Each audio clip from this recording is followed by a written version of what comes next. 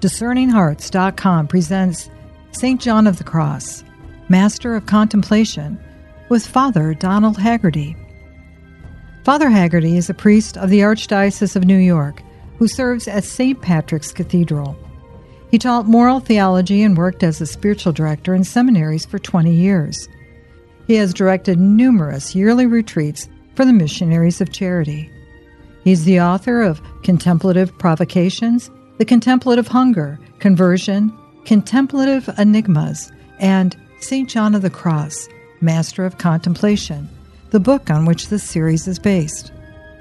St. John of the Cross, Master of Contemplation, with Father Donald Haggerty. I'm your host, Chris McGregor. Father Haggerty, thank you so much once again for joining me. Thank you, Chris. I'm so happy to be here. I cannot put down St. John of the Cross, Master of Contemplation. I just have gone back and I have reread your writing, but also so much of the writings that have been passed down to us by St. John of the Cross. Thank you for taking the time to help break open such an extraordinary gift, not only to the individual, but for the church. Just for the church at whole. Thank you. Well, thank you, Chris. You're very kind. I appreciate that. He has so much to teach us. I mean, when we think about his particular experience, he was someone that St. Teresa of Avila, upon meeting him, knew she could turn to understand the dynamics of the spiritual journey. And she needed that at that time, especially for the Reform and the Carmelites. I mean, to have priests who could help discern and to guide this emergence of spiritual understanding that was occurring in the church at that time. Well, St. Teresa of Avila had her own experience in the Carmel of the Incarnation in Avila, and she had a strong inspiration also from our Lord to reform the women's cloistered life in the Carmel. And she had already begun that 5 or 6 years, was into that reform. But the Carmelite order is also an order of men's branches as well. And she also recognized the need for some reform in the men's branches because, of course, they would influence her own sisters. It's interesting how God works because John of the Cross was only a newly ordained man when he met St. Teresa, who had something of a reputation at that point because she had begun the reform, already had some convents established in the reform. And I think that she saw too, providentially, that this, young friar, only 25 years old, had something special. And eventually she invited him to be the chaplain at the Incarnation. Also, we don't know how much influence they had upon each other.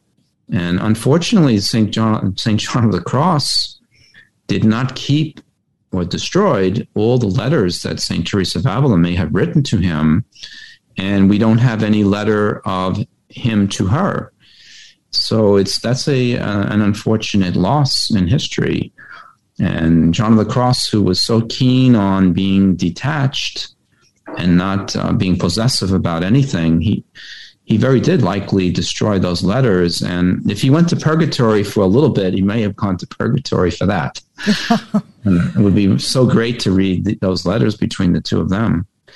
But for sure, they had a very deep influence on one another, despite the age difference of almost 25 years. She became the author of some incredible books, which were very revealing about her own spiritual life and her own journey of learning to listen and essentially not only just to listen, but to share with the Lord in prayer, to be able to have that relationship. As Teresa of Avila, if I'm not mistaken, would say, talk to Jesus as a friend.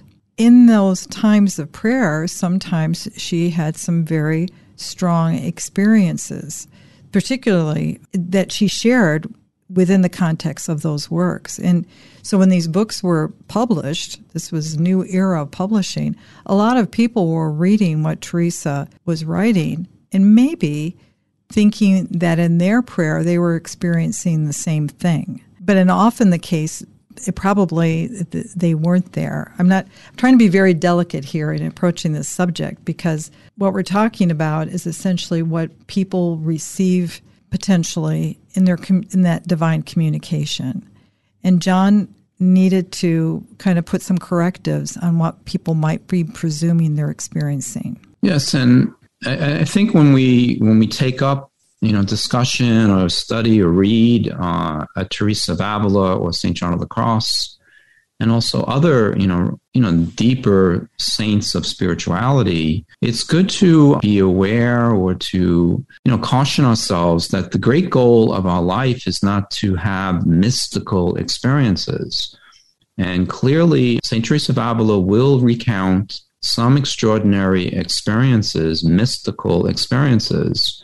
And, extraordinary experiences of that nature. I mean, we think, for instance, of a St. Bernadette with her apparitions at Lourdes. There is a mystical aspect to something that extraordinary to have apparitions. But also some mystics have had visions. Teresa of Avila did. And we have others, St. Margaret Mary and others. And sometimes they have locutions. Mother Teresa, in her own time, from the accounts of her letters and that in the book, Come Be My Light, she had some extraordinary locutions from our Lord to get the order started. And that may have extended over some weeks, we don't know, even months in the first year of her mystical experience there. But when people read those things, or if they have knowledge of that, sometimes there can be a desire that not so much that we will have mystical experience of that nature, but thinking that that is synonymous or always accompanying the advancement in holiness or even union with God. And that's a misconception. And St. John of the Cross is very strong on correcting that impression, that really the great goal is not to be a mystic. The goal is to be a contemplative.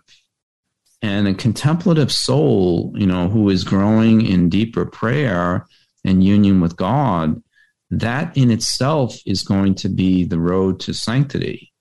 And it may have nothing of extraordinary experience of that nature in it.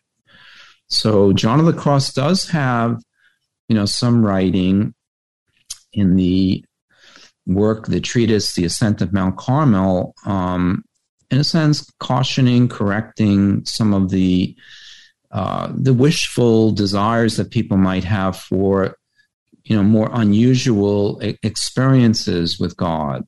And that's still relevant today, in fact, pertinent today, because it can be human nature to desire special experiences from God. And it may not be what he really wants. Even as we celebrate right after Easter, this encounter that Mary Magdalene has at the tomb with Jesus. And he will say to her, she must have embraced him, embraced his feet perhaps, just outside the tomb. And then he tells her, he cautions her, don't hold on to me. I go to my Father and your Father, my God and your God. And there is a teaching there, to be aware that he wants us to walk that deep, very great deep road of faith and not be looking for these tangible experiences that in some cases he has given to mystics, but that's a very rare, reality, probably even in the lives of saints. Most of the saints were not mystics. What they were great holy people who gave themselves very fully to God. And that's what we should aspire to. Yeah, when we talk about the extraordinary experiences, or what may seem to be things, as you mentioned, locutions, or even apparitions, those are of such a nature that the soul really needs to have that counsel. because it can become something that can lead a soul astray. And St. John of the Cross is so clear about this in the Ascent of Mount Carmel, isn't he? Well, I think in a very, in a general fundamental principle, he is teaching, instructing us all along the way of spiritual life that not to seek experiences. And that doesn't mean mystical experiences, even experiences of, closer consolation with God, not to seek, in a sense, chase after, try to hunt down, experiences of God, because in one way we're stopping then on the road toward the greater mystery of God. And some of those experiences are affected by our own subjective state, at the time, we are praying. So if we, if we're if physically we're very in a relaxed state, that we may be consoled in some manner because we're body and soul. And other times, he's very strong on this, that there could be other times when we seem to suffer our prayer life. It seems to be difficult and burdensome in some manner in an hour of prayer. And he's saying, that at the same time, that person in that hour may have been much closer to God than in the time of seeming, consolation. And sometimes when I do talks with the missionaries of charity over the years, John of the Cross does not use this example, but I use the example with the sisters that, sometimes it can be you might have, for instance, a feast day in the missionaries of charity. And there's a holy hour after a recreation, a gathering with the sisters. And because it's a feast day, they have some candy and, they put a little extra sugar in the tea that day and some cookies on the table. And then they go to the holy hour, and a sister may, have a very beautiful holy hour, feeling so close to our Lord. And then she comes out of the holy hour, ready to die a martyr after this beautiful holy hour. And then one sister steps on her toes, when they're putting their sandals back on, and she becomes a tiger in that moment, by the mistake of that sister. And you might say, well, what happened to the great holy hour? And John of the Cross doesn't have a passage in this, but he might say, the great holy hour might have been because, you were filled up with sugar in that moment. And when you feel good, it's very easy to have a almost exaggerated sense of how close we are with God. And the real reality of union with God in prayer and as we go on in life is that we really are surrendering our will, our being. We are offering our life to God, and we are being receptive to his love for that surrender. That he loves that. He loves humility. He loves the, trust that we offer to him. And he responds to the offerings of our life. Sometimes those offerings are done in a state of great dryness and desert-like interior life. So, and that's, I think John of the Cross knew the great majority of people are going to have much more desert than, beautiful scenery in their prayer. And that was the true, genuine road to union with God, and not to look for special experiences.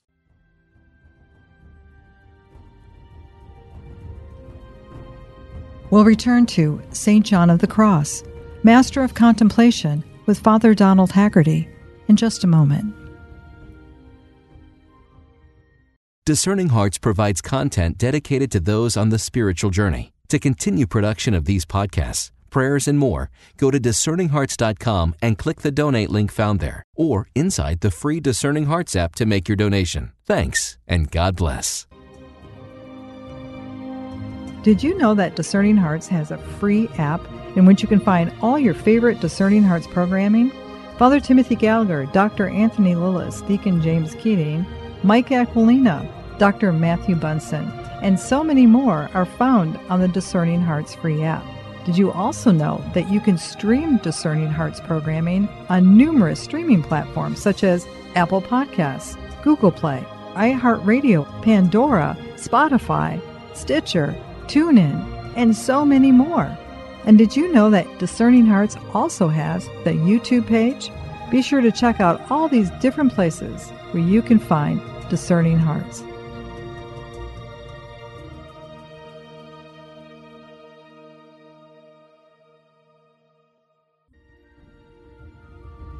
We now return to St. John of the Cross, Master of Contemplation, with Father Donald Haggerty.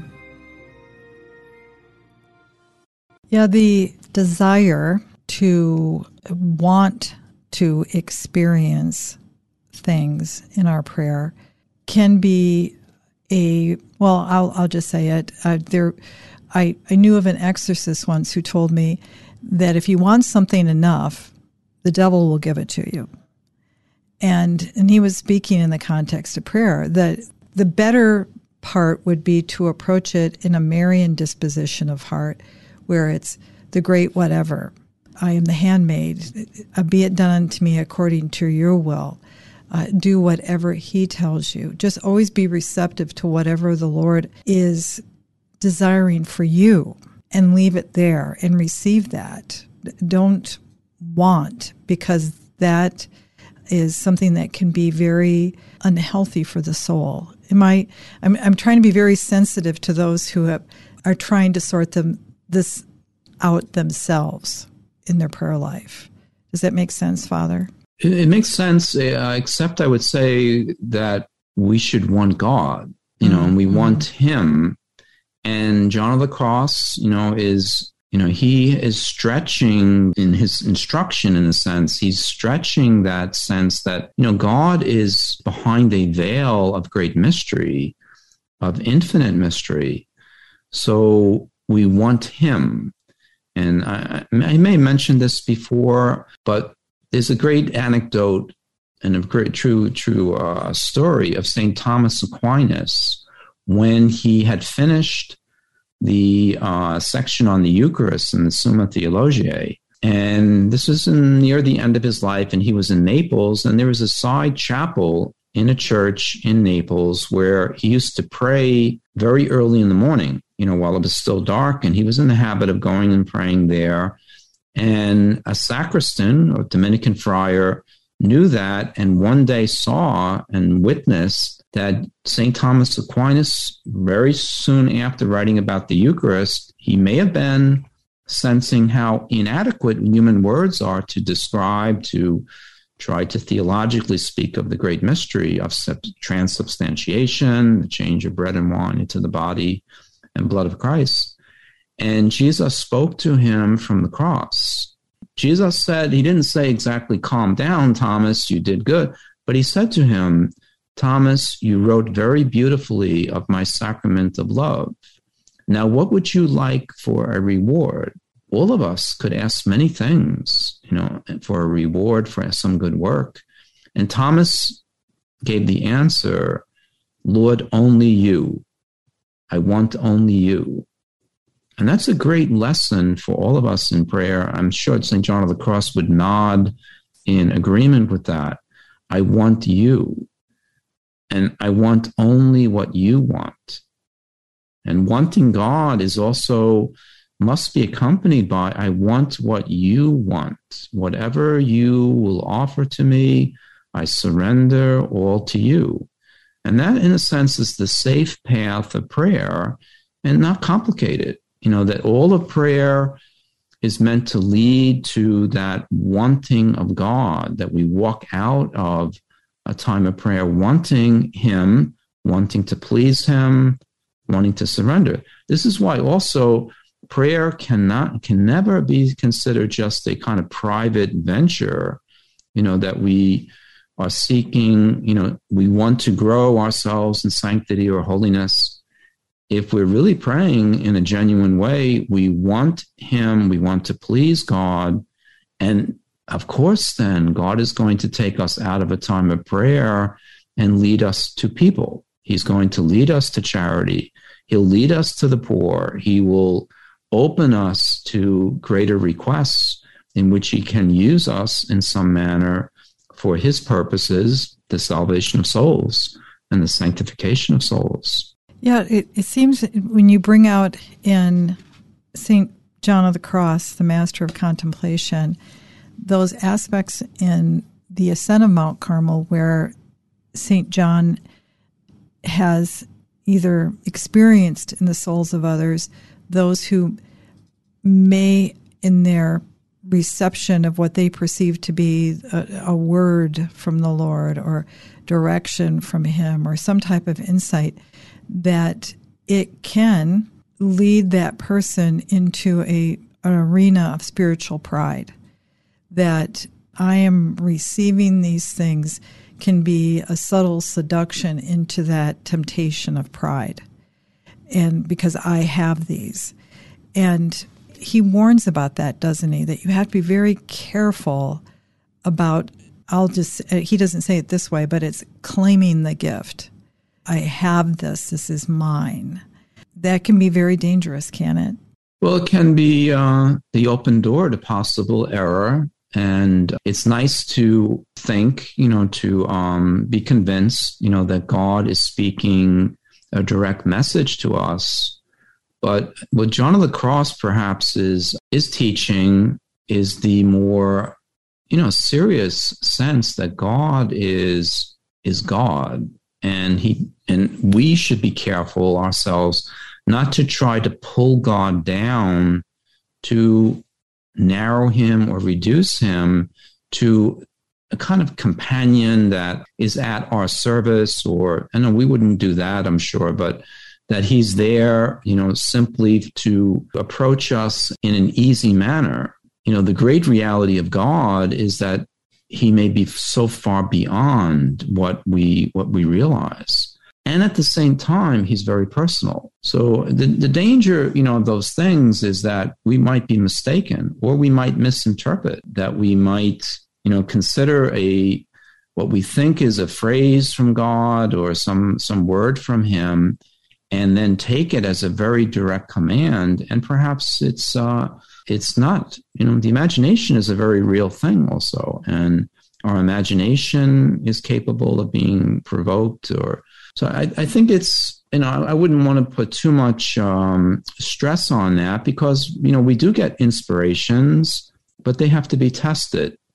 And this is why we speak also of discernment of spirits and the need for, being somewhat careful and prudent and not assuming things too easily. Sometimes, consulting with a priest or, somebody who can guide us. And most, good guidance will say, well, be careful, let's see what fruits come from that. I think it's an area where we have to be a little careful. Depends on one's inclinations and approach there. But for sure, what we said, before this, to want what God wants, he has his way then of supporting us, when our pure desire is for him and for his will, then providentially I think God tends to then fulfill that prayer. Yeah, I think the key is, just as you said, is to discern, to test the Spirit, essentially taking from the teachings of St. Paul, because we're very much a part of the communication. I mean, what we bring into it, as you said, our imagination, our desires, our hopes, and sometimes that can possibly cloud what is being said. If there is some type of revelatory thing that God is communicating to us. So it's important, as St. John said, you have to give it some distance, because, we can get in the way, can't we? That's possible. And I don't think it's the key subject of St. John of the Cross, but he's, for sure, people who are serious about prayer, who spend time in silence and prayer, because of the private nature of this and the solitary aspect of prayer, there's a need to address that point, that, you're walking through, an area where there are certain landmines, so to speak, that you have to be aware of that, and not, not just that we don't step on them, that we don't fall into a hole in one sense and get caught up in things that actually do derail or in some manner halt walking ahead toward God. It can be sometimes too that, we think that, things that we may be inclined toward, inspired toward, well, if it's from me, it can't be from God. Well, it might be that God will be pleased that we go forward in things we're attracted to.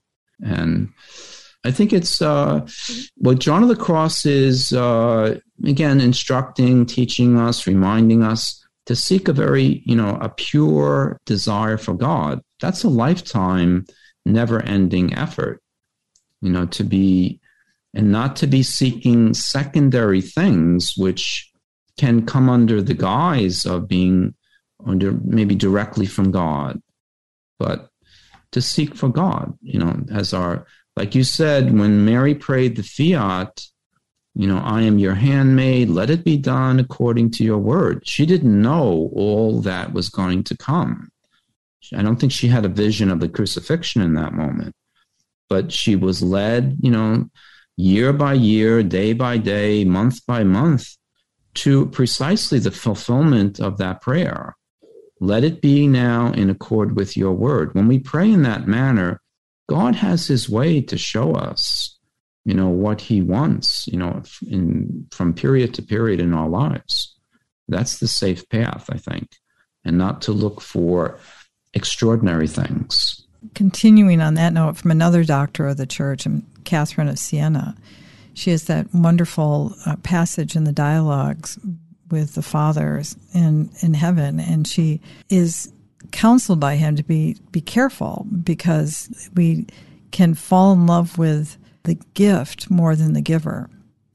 And we can kind of claim those things as opposed to seeing the one who, the greater desire is to love the giver of the gift. And I think that's a real danger sometimes, that we look at those things as a part of our identity, as opposed to a part of his identity. It's his. It's the sharing in the divine nature. It's not something that we own. Yes, and you said it well. We want to seek the giver.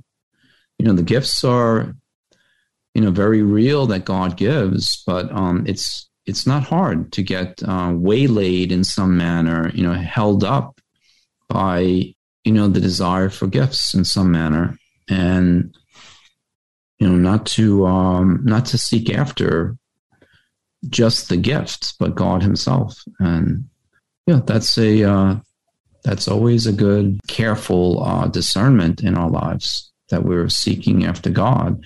And I think it's also good to realize the gifts of God are sometimes in trial.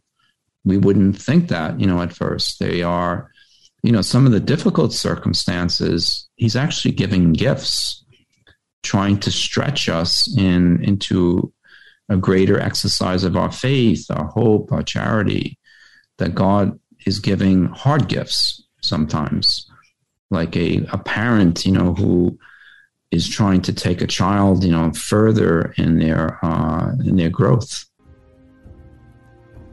You've been listening to St. John of the Cross, Master of Contemplation, with Father Donald Haggerty. This series is based on the book St. John of the Cross, Master of Contemplation, published by Ignatius Press. Visit ignatius.com to obtain a copy, or you can find it at any fine Catholic bookstore. To hear and or to download this conversation, along with hundreds of other spiritual formation programs, visit discerninghearts.com, or you can find it within the free Discerning Hearts app. This has been a production of Discerning Hearts. I'm your host, Chris McGregor. We hope that if this has been helpful for you, that you will first pray for our mission, which is to offer authentic and rock-solid spiritual formation freely to souls around the world. And if you feel us worthy, consider a charitable donation, which is fully tax-deductible, to help support our efforts. But most of all, we hope that you will tell a friend about discerninghearts.com and join us next time for St. John of the Cross, Master of Contemplation, with Father Donald Haggerty.